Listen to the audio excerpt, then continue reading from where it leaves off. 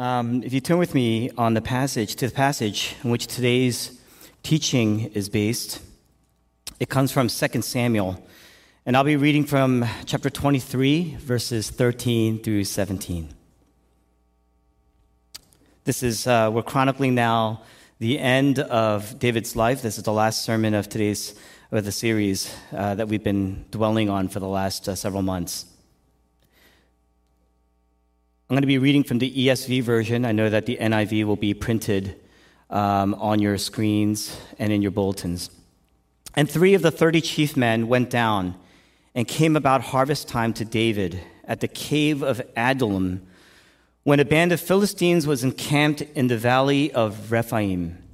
David was then in the stronghold, and the garrison of the Philistines was then at Bethlehem. David said longingly, "Oh, that someone would give me water to drink from the well of Bethlehem that is by the gate." Then the 3 mighty men broke through the camp of the Philistines and drew water out of the well of Bethlehem that was by the gate and carried and brought it to David. But he would not drink of it. He poured it out to the Lord and said, "Far be it from me, O Lord, that I should do this. Shall I drink the blood of the men who went at the risk of their lives?" Therefore he would not drink it. These things the 3 mighty men did. And this is God's word. If you're new or visiting, we've been away for quite a while, and we're making our way back now into the building, and as it begins to fill up, we're wrapping up this one series, we're entering into a new. So I'm going to share a little bit about both. But I'm going to start by wrapping up our series today. The past few months, we've been looking at areas in our life that everyone needs to make it in life. And these things don't come naturally. They require change. They require supernatural change. We're going to end today, fittingly, with basically a response to the gospel. What does it mean to obey? What does it mean to be faithful to God?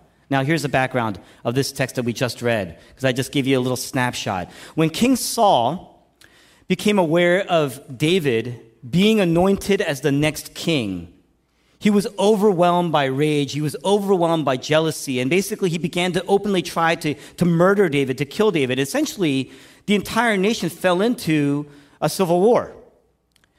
And David had to flee. He went into caves. There, around 400 men at one point gathered around David, and they became a very close band of soldiers. Now, the epilogue, Saul died, and these men that were with David, they made up David's palace, they made up his guards, they made up his military elite. They were skilled warriors, skilled leaders, strategic leaders. They were his most loyal friends, and they followed David from the time that he was in the caves. They saved his life. These leaders, they saved his life. They loved David. They were called his mighty men. Now, today, we're going to look at today's passage. It points to a time very early on. So you guys see what's happening here. 1 and 2 Samuel pretty much wrap up the whole of David's life. And then what happens is, the author, instead of just ending it with the legacy of David, goes all the way back to a very, very early time in David's reign as king. And so you have these Philistines. They were the neighbors of Israel. They were enemies of Israel. They at one point decided to invade Israel. And why did they do this? Because David was a new king. David was inexperienced. This is probably the most vulnerable time in David's career as a leader over Israel. And so they wanted to test that leadership. And so in verses 13 to 14, the text says that the Philistines, they were encamped in the valley of Rephaim, which is really just a few miles southwest of the capital that David established in Jerusalem. And they had taken over Bethlehem, which was David's hometown. They had taken over David's hometown, and so David had to flee again, right, in this time. He fled to a cave, and verse 13 says that this was all taking place during the time of the harvest, which is disastrous. Why? Because if your enemies come in, and they don't just rout you right away, but they destroy and plunder your harvest. This is an agrarian culture in those days. The country would have a shortage of food. And the kingdom would then fall into an economic depression. During a time of war, soldiers will have nothing to eat. Nobody, and so not only will we have fights breaking out in the country, right, over food, over just their well-being, survival, you're also at the same time fighting outside to save your country. And so the Philistines, they're in the heart of Israel here, at a time when their economic stability was at risk. It was a really dark time for David, this new, inexperienced king. And while he's in the cave, verse 15, David says, "Oh, that someone would get me water. Oh, that someone will get me a drink of water from the well near this gate in Bethlehem." Now, I want to be very clear. David wasn't thirsty. He wasn't thirsty because there's no way that he would establish. I mean, David, one thing he knew by that point, embroiled in a civil war, he was at least strategic enough to know that you're not going to have 400 men encamped with you in a place that had no water. There had to be running water there somewhere. Maybe a spring, maybe a brook or something like that. He wasn't longing for water per se. He wasn't longing for physical water. He was longing for home. He says, "I want the water of Bethlehem." He's not longing for physical water. He's longing, Bethlehem's water, the water there was known to be sweet. And so that water represented the favor of God, the presence of God, God's grace over David. In other words, David wasn't longing for some physical provision, some material provision from God. He was longing for the promise of God. Remember, God had anointed him as king. God had handpicked David. He was supposed to be a king, and yet here he's in a cave. Again. He was supposed to be their deliverer, sit on the throne and rule. God was supposed to be present with him, but here he's helpless, vulnerable, in a cave, fighting for his life, for survival, throneless, and now homeless. And so what he's really saying is, will I ever get home? Am I ever going to get home? Will I ever be able to be king? Will there ever be peace in my reign, in my rule, in my life? In other words, is God really with me? Does God really see me? How will I know that? And so he sighs. I'm just longing for that time when there will be peace in my life, when there'll be rest in my life. And what happens? Somebody hears him. He's overheard. Of the 30 chief men, there were 3 mightiest of the men. And chapter 23, the beginning of chapter 23 sheds light on their honor and their courage and their valor, their heroics. And these 3, they hear the king's longing. They hear his sigh. They see his suffering, and they trust him, and they love him, and they know that God has chosen this man to be king. And so, verse 16, what do? These 3 men, these mighty men break through the Philistine lines. They draw water from the well near the gate of Bethlehem, and they carry it back to David. Now, for such an amazing narrative, there's so little detail about what's going on here, what actually happened. The Bible, it just shows us the Bible doesn't romanticize war, doesn't romanticize blood. But I have to kind of lay out what happened for you. If you think about this, verse 16, the Philistine garrison. Garrison is like an early warning detection system. Right, security system. It's got about 20 soldiers. And what happened is these 3 men cut their way through that garrison of 20 men, and then they have to go. Bethlehem is on a hill, strategically on a hill with a gate, and so they gotta get to that gate up a hill. So they gotta fight uphill, which is always at a disadvantage, right? They break through that to get to the well. Now, you've got to think about it. Somebody's got to get the water. So now they have 3 men. Now they're down to 2. Somebody's drawing water while what? The other 2 guys are fighting off not only the garrison. If you think about it, now the Philistines have alerted. They've all been alerted because Bethlehem, their headquarters, has been invaded. And so what do? Now they're fighting more than 20 men. Most likely a large portion of that army. 2 men have to fight off the entire Philistine camp while one of them is filling the water.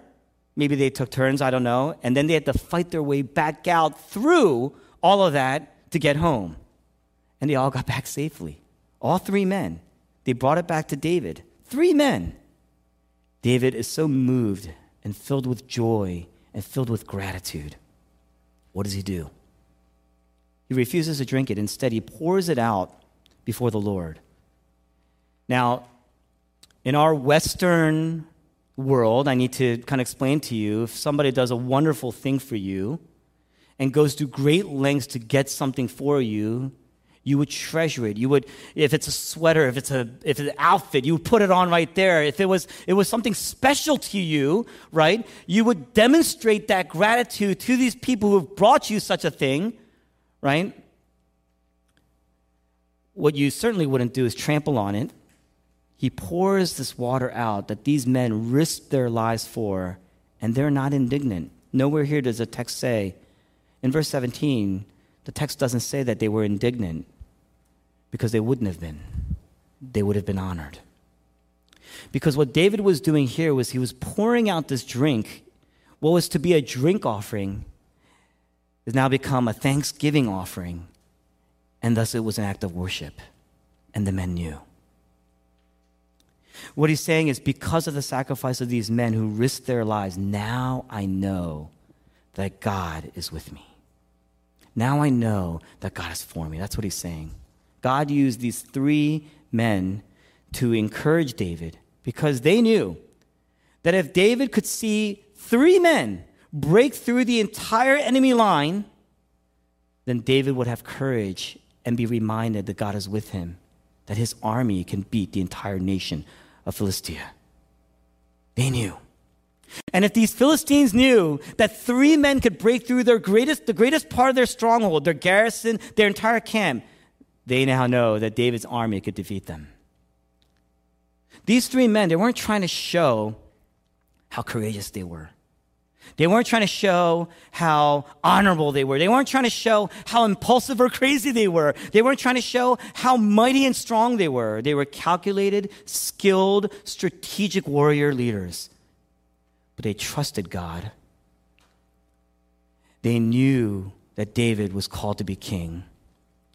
And they wanted to show David what they knew when he was weak, that God was with them. They had total devotion to their ultimate king, and so demonstrated this devotion to their king. And they wanted to show him that victory comes through suffering, not despite suffering, but through suffering. And David realized that, and so he was encouraged, and he was honored, and he was moved. That's the narrative. What do we learn from it? We learn quite a few things I'm going to share with you right now. 1, every victory,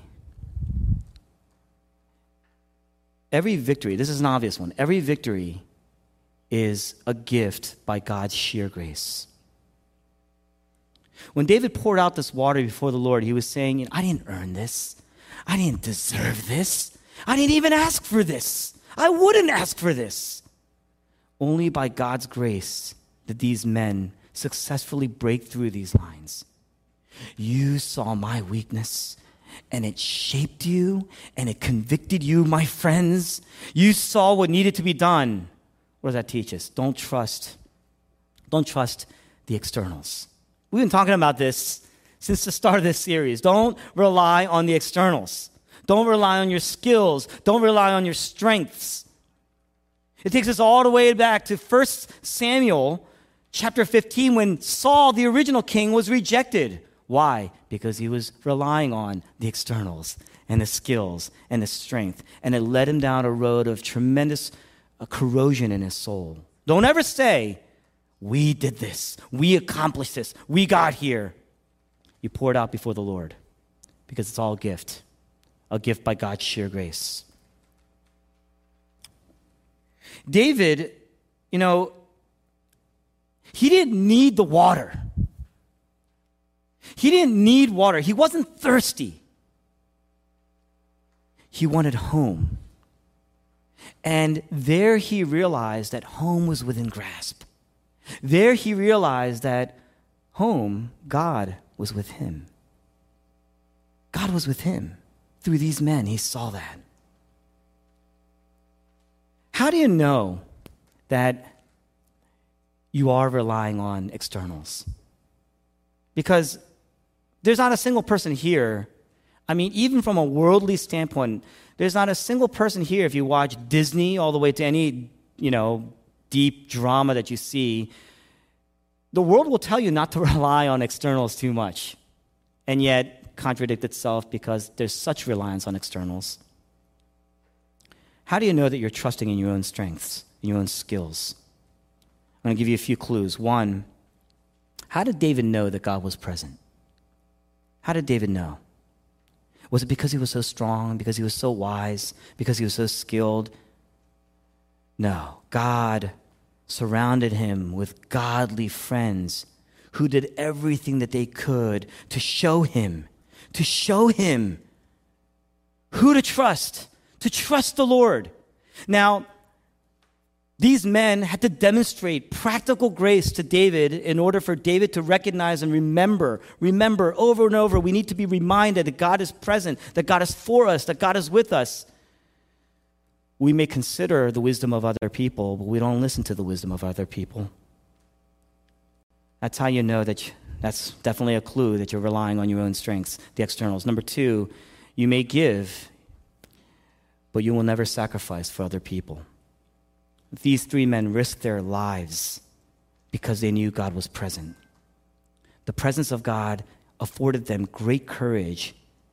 The presence of God afforded them the desire to sacrifice. There was great humility there, great meekness there. Number three, if and when things go down poorly. Just because you sacrifice, just because you listen to other people, things could still go poorly. But when things go down poorly, you don't resent people. You don't blame other people. If you're resenting people, blaming other people, the corrosion has already begun. It's setting in. You see that? And you're trusting in yourself. David was totally shaped, totally moved to the point where it led him to worship because of his friends. It's not like things had improved greatly. Actually, nothing improved. They were still at risk of economic turmoil. He was still in a cave. Nothing changed. But it was the reminder of God's presence in his life that allowed him to say, this is the Lord. He is present.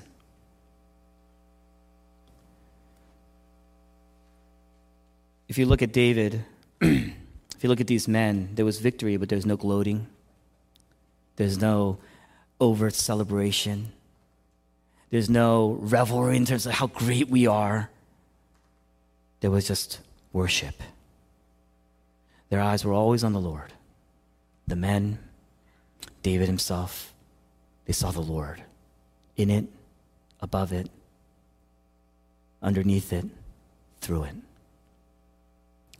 And it afforded them great humility, which afforded them great courage.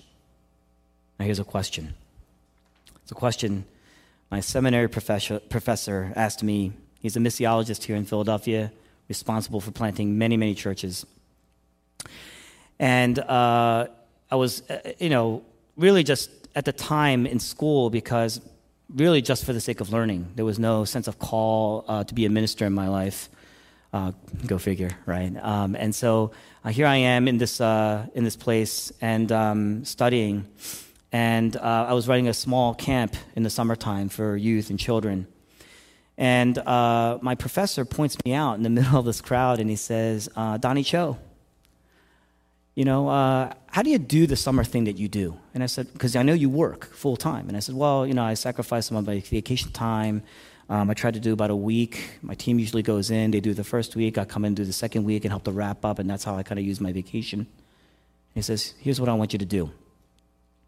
I want you to go to your boss. He said, how do you do it? And I said, well, I go to my boss and I make sure, months in advance, I'll let him know these are the dates that I'd like to take this time off, block it out, so on and so forth. The professor says, this is what I want you to do. I want you to write an email, because about that time, it's about that season. And what I want you to do is I want you to tell your boss that you're going to take 2.5 weeks off, even though you're only afforded 2, right? And I was looking at him like, but you don't understand. Like, you never worked in a secular job before, like with ministry at the same time. You don't understand the pressures of this. And I was trying to justify, well, that's very, very complicated. It's, you have to understand my company and stuff like that. And he stops me and he goes, no, I don't need to understand. I'm going to ask you a question. Who gave you your job? And why did he give it to you? Friends? Who gave you your looks? Who gave you your spouses?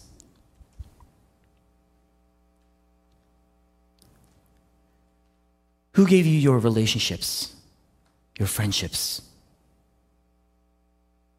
That 401k, is that your 401k? Who gave you that? Some of you don't have 401ks. 403bs. Is that your 403b? Am I speaking your language?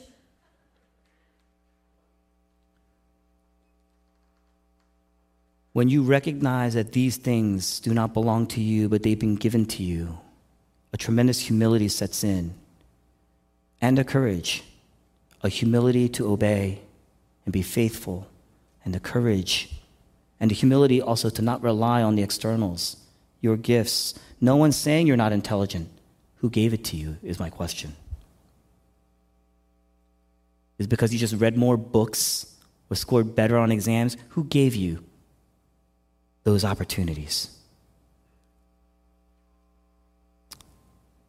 When you recognize who it is that afforded every victory for you, a tremendous humility sets in, along with a courage to sacrifice. It's worship. Number 2, lessons. Every circumstance is an explicit or implicit opportunity to honor God and give thanks to Him in worship. Look, this is war. David's in a cave. People are going hungry. The amount of pressure that he is shouldering in that moment. 400 men, that's 400 mouths to feed and their families to ensure that they are focused on what's going on. Hiding away, planning and strategizing and maneuvering and outmaneuvering. Making sure that supplies are intact with no internet, no radio. The nation scattered. People have invaded his hometown. There is an economic depression looming. But these men and David are able to acknowledge in this one captured moment during a very dark time that God is present and for them. Don't wait for that final outcome to thank God. You know how it is, right? You get the award, it's all God, right? We say that, right? But we laugh, but in our hearts, but we do that. It's that brief and subtle acknowledgement, but really what we're doing is we're dismissing God's involvement really altogether. You got to give that acknowledgement some teeth. You got to give that acknowledgement some punch. Don't wait for that final outcome. Every incremental moment is an opportunity to say, and that's good or bad. Remember, David is in war. He's in a cave. He's not on his throne. And yet he's able to say, I see the Lord's presence and his love for me, not just in the good moments.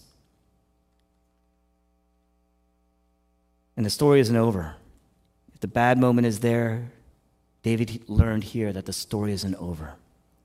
He sees. He's hopeful. He's grateful. A life of gratitude is one of the supernatural marks of a Christian in any time, good or bad, whether you are on the throne or in the throes of misery. You understand? Another lesson, obedience. These men are so devoted to their king. There was no difference between a command and a sigh. David's sigh. It was just some nostalgic wish became their command. What does that mean? Christians respond to the Lord the way these men responded to David. Christians respond to the Lord the way these men responded to David, their king. Religious people in the church, they concentrate what? Mainly on rules. So when a religious person is asked to do something that's apart from what they really want, apart from their needs or something that fulfills their desires, they become very frustrated. They won't show you because this is a church. You got to be clean and proper in a church. That's what a religious person does. He will never show you. He will never tell you because he's trying to demonstrate humility is different from being humble, right? Demonstrate wisdom is different from being wise, right? So what they're going to do is they're going to clothe and mask what really drives them, what they really want, what they really feel like they need, and they're going to be very frustrated when they're asked to do something or sacrifice for something that goes apart from that or counter to that. Now, in other words, a religious person, they obey as long as their desires are met. They will befriend you as long as their desires are met. And you will befriend God as long as your needs and your felt needs, your perceived needs are met. You see, that's how it works. It's not really a relationship. It's not very personal. It's not very intimate. It's really more like give and take. You see? Because that relationship will then last as long as those needs and desires are met. You will start to question God, not when things are going well. That's already going on in the heart. Because you question God's presence and involvement in your life when things are going well, you will definitely question God's presence in your life when things are not. But a Christian searches God's heart and hears God's sigh. A Christian looks at the commands of God and sees God's character, his brilliance, his wisdom, his heart. And he's moved by that so much that he takes joy in obeying the Lord. It's why a Christian, humble, courageous, can live a big life. A religious person will never be able to live a big life. It doesn't, a religious person will not have the confidence and the courage and the humility and the meekness that you need to get through life. Especially, guys, can I talk to you a little bit like a brother? I say that once in a while, right? Can I talk to you a little bit like a father? I'm old enough to be some people's fathers in this room, right? I think, right? Can I tell you like a father? It gets harder. You think it's hard now? It's going to get harder. I know it's not what you wanted to hear here. I'm going to give you some good news, right? We're a gospel-centered church, but you got to hear the bad news. It gets harder. A lot of it's because of us, our sinfulness. It gets a lot harder. Look at these warriors. Their obedience didn't make them less of a warrior. It made them more of a warrior. Our selfishness, what that means is our selfishness oftentimes makes us less of what God intends us to be, less in the image of God, less the character of God, because our selfishness we have fears, we have desires, we have things that are apart from the character of God, and so it will dehumanize you. But the gospel will restore that. The gospel restores us to reflect that faithfulness and humility and courage that we see in the character of God. Verse 15, oh, that someone would just give me a drink from the well near the gate of Bethlehem. And they went. There was no discussion. There was no huddle. There was no meeting. It was almost instinctive. Their love for their king was just so real, so personal. It was dynamic and it sharpened them. And it wasn't like they wanted something from David. If I do this, I will move up. Move up from where? They were in a cave. People were betting against this crew. It was just because of their love for their king. He sighs, they go. The relationship between a religious person and God is very mechanical. Why? It's because of that give and take. It's very transactional.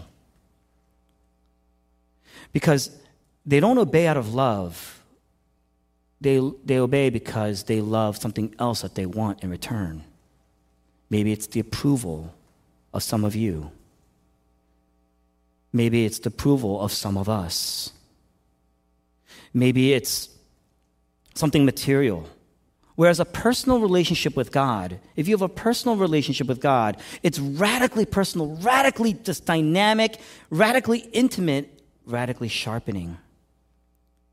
Because you don't come for a thing, you're coming for God himself. When David, he saw these mighty men break through, it gave him incredible assurance that he was home.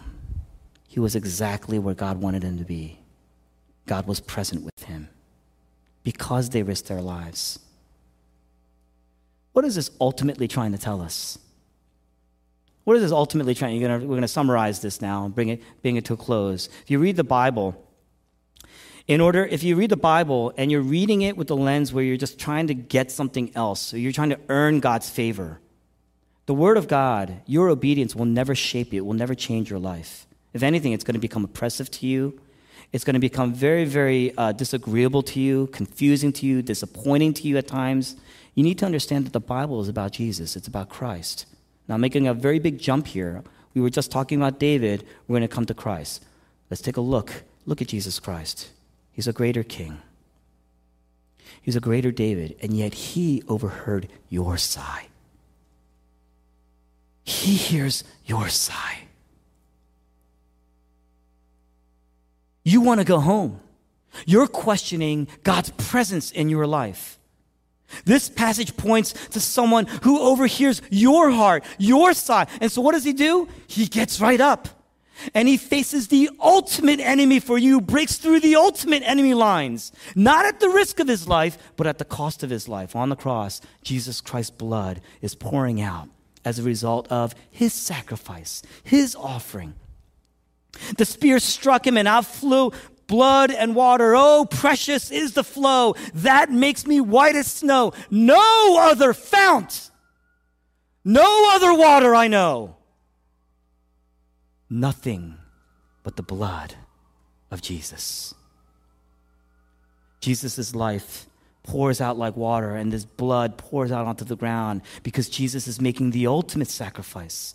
And as he cries out, my God, why have you forsaken me? What he's saying is, I have lost the throne. David was throneless for a period. I have given up my throne. I've lost the throne. I've lost the kingdom. I've lost my home. God is my home, and he has forsaken me. In other words, he's saying, is God present? Is he present for me? No, that has been denied. No one is here to hear my sigh. And he was groaning on the cross and sighing deep sighs on the cross because he was dying of suffocation. David's men honored him with a drink, but my people have abandoned me, betrayed me, dishonored me, and here everyone is mocking me and insulting me. And he says, I thirst. I thirst. On the cross, Jesus says, I'm thirsty. He's thirsting for home. He's thirsting for his God. And he was denied. And he died. He gave up the victory. And yet, do you know? He was actually reciting Psalm 22, which begins, my God, why have you forsaken me? He begins with that. You know what that means? As his blood is pouring out, as he was heaving heavy sighs with no one to hear, he was worshiping to the end. Into your heart, into your hands, I commit my spirit, Jesus says. To the end, he's trusting and faithful and obedient. To the end. As his life is pouring out, he obeyed to the end. And that gives us far greater assurance that God is present with us than David ever had. David was blown away by the sacrifice of these mighty men. David had hope and strength, and it moved him. He was moved by their honor. What about you? What are you moved by? What moves you and compels you right now? When you're at work in the midst of the war, we call it a war room, don't we, in those meeting rooms? When you're at war and you're hungry because you haven't had lunch and you haven't slept, and sometimes you feel abandoned, You're thinking about your economic and financial security. You're thinking about your future with uncertainty. And you're questioning, is God faithful? Is God present? What about you? Jesus Christ is the ultimate mighty man, the ultimate warrior, overwhelmed by the weight of our sin. Are you overwhelmed by his sacrifice for your sin? Are you moved to worship by his obedience on the cross for you? We should be. David was moved by mere men who did an incredible act of bravery out of their allegiance to their king. David, even though he was king, he knew he didn't deserve it. It humbled him, and so he was worshipful. Yet the mighty men gave him strength because he was reminded that God works through this to bring him ultimate victory. How much more are we reminded that through the death and the blood and the sacrifice of Christ, God will work through that? How much more are we reminded when we look to the cross? Only if you see Jesus doing that for you, if you see his sweetness and his sacrifice and his honor and his valor and courage, his humility, his obedience, his faithfulness, his heroism, his love. He heard your sigh. That's what's behind his sacrifice. And if you see that, will then you be able to pour out your life in obedience as a thanks offering to God in response? There are two types of people here in this room. I had more stuff I was going to say, but alas, my time has elapsed, so I'm going to share with you. There are two types of people in this room. The first type, the only way that they're ever going to truly obey is if they don't own the wisdom that they're given, and they have to be hammered into submission. And it creates a bitterness of the soul. And the church is full of them. The church is actually more full of those types. Now, class, I need to tell you this, all right? When Pastor Donnie says that, he's asking you to question the religious person that's in there. Because every one of us has one of those in us. The other type of person is melted. His heart is melted by the sacrifice and love of Christ. He sees it in these passages in Scripture. And he's just overwhelmed by God's love through Jesus. And it lends him to afford great humility, great courage, meekness, faithfulness, obedience. Can you imagine a community of people? It leads to genuine community, the power of friendship to encourage, to admonish. You know, there's chapters like Nathan going to David in 2 Samuel 11, you are that man, right? But then there's passages like this, those same friends who demonstrate honor and courage, the practical love of God.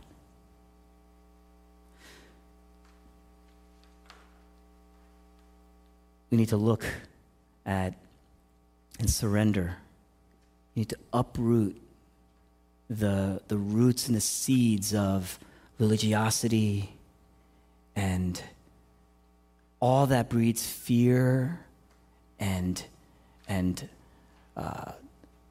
selfishness and pride. Uproot those things as we've learned throughout this series. We're about to head into a new series. We call it Pastoral Prayers because after a year of everything that we've endured, I wanted each of our pastors to speak into that with passages that really moved them through the year. So they literally are the prayers of your pastors for you. As we kind of make that transition, right, it's my prayer and my hope that we will come together as a body again and remember what it means to long for home and know that God is present here, and that is the most important thing amidst all of our trials and temptations and struggle in life. We're going to bring it here. We're going to surrender these things. before Jesus. Let's pray together.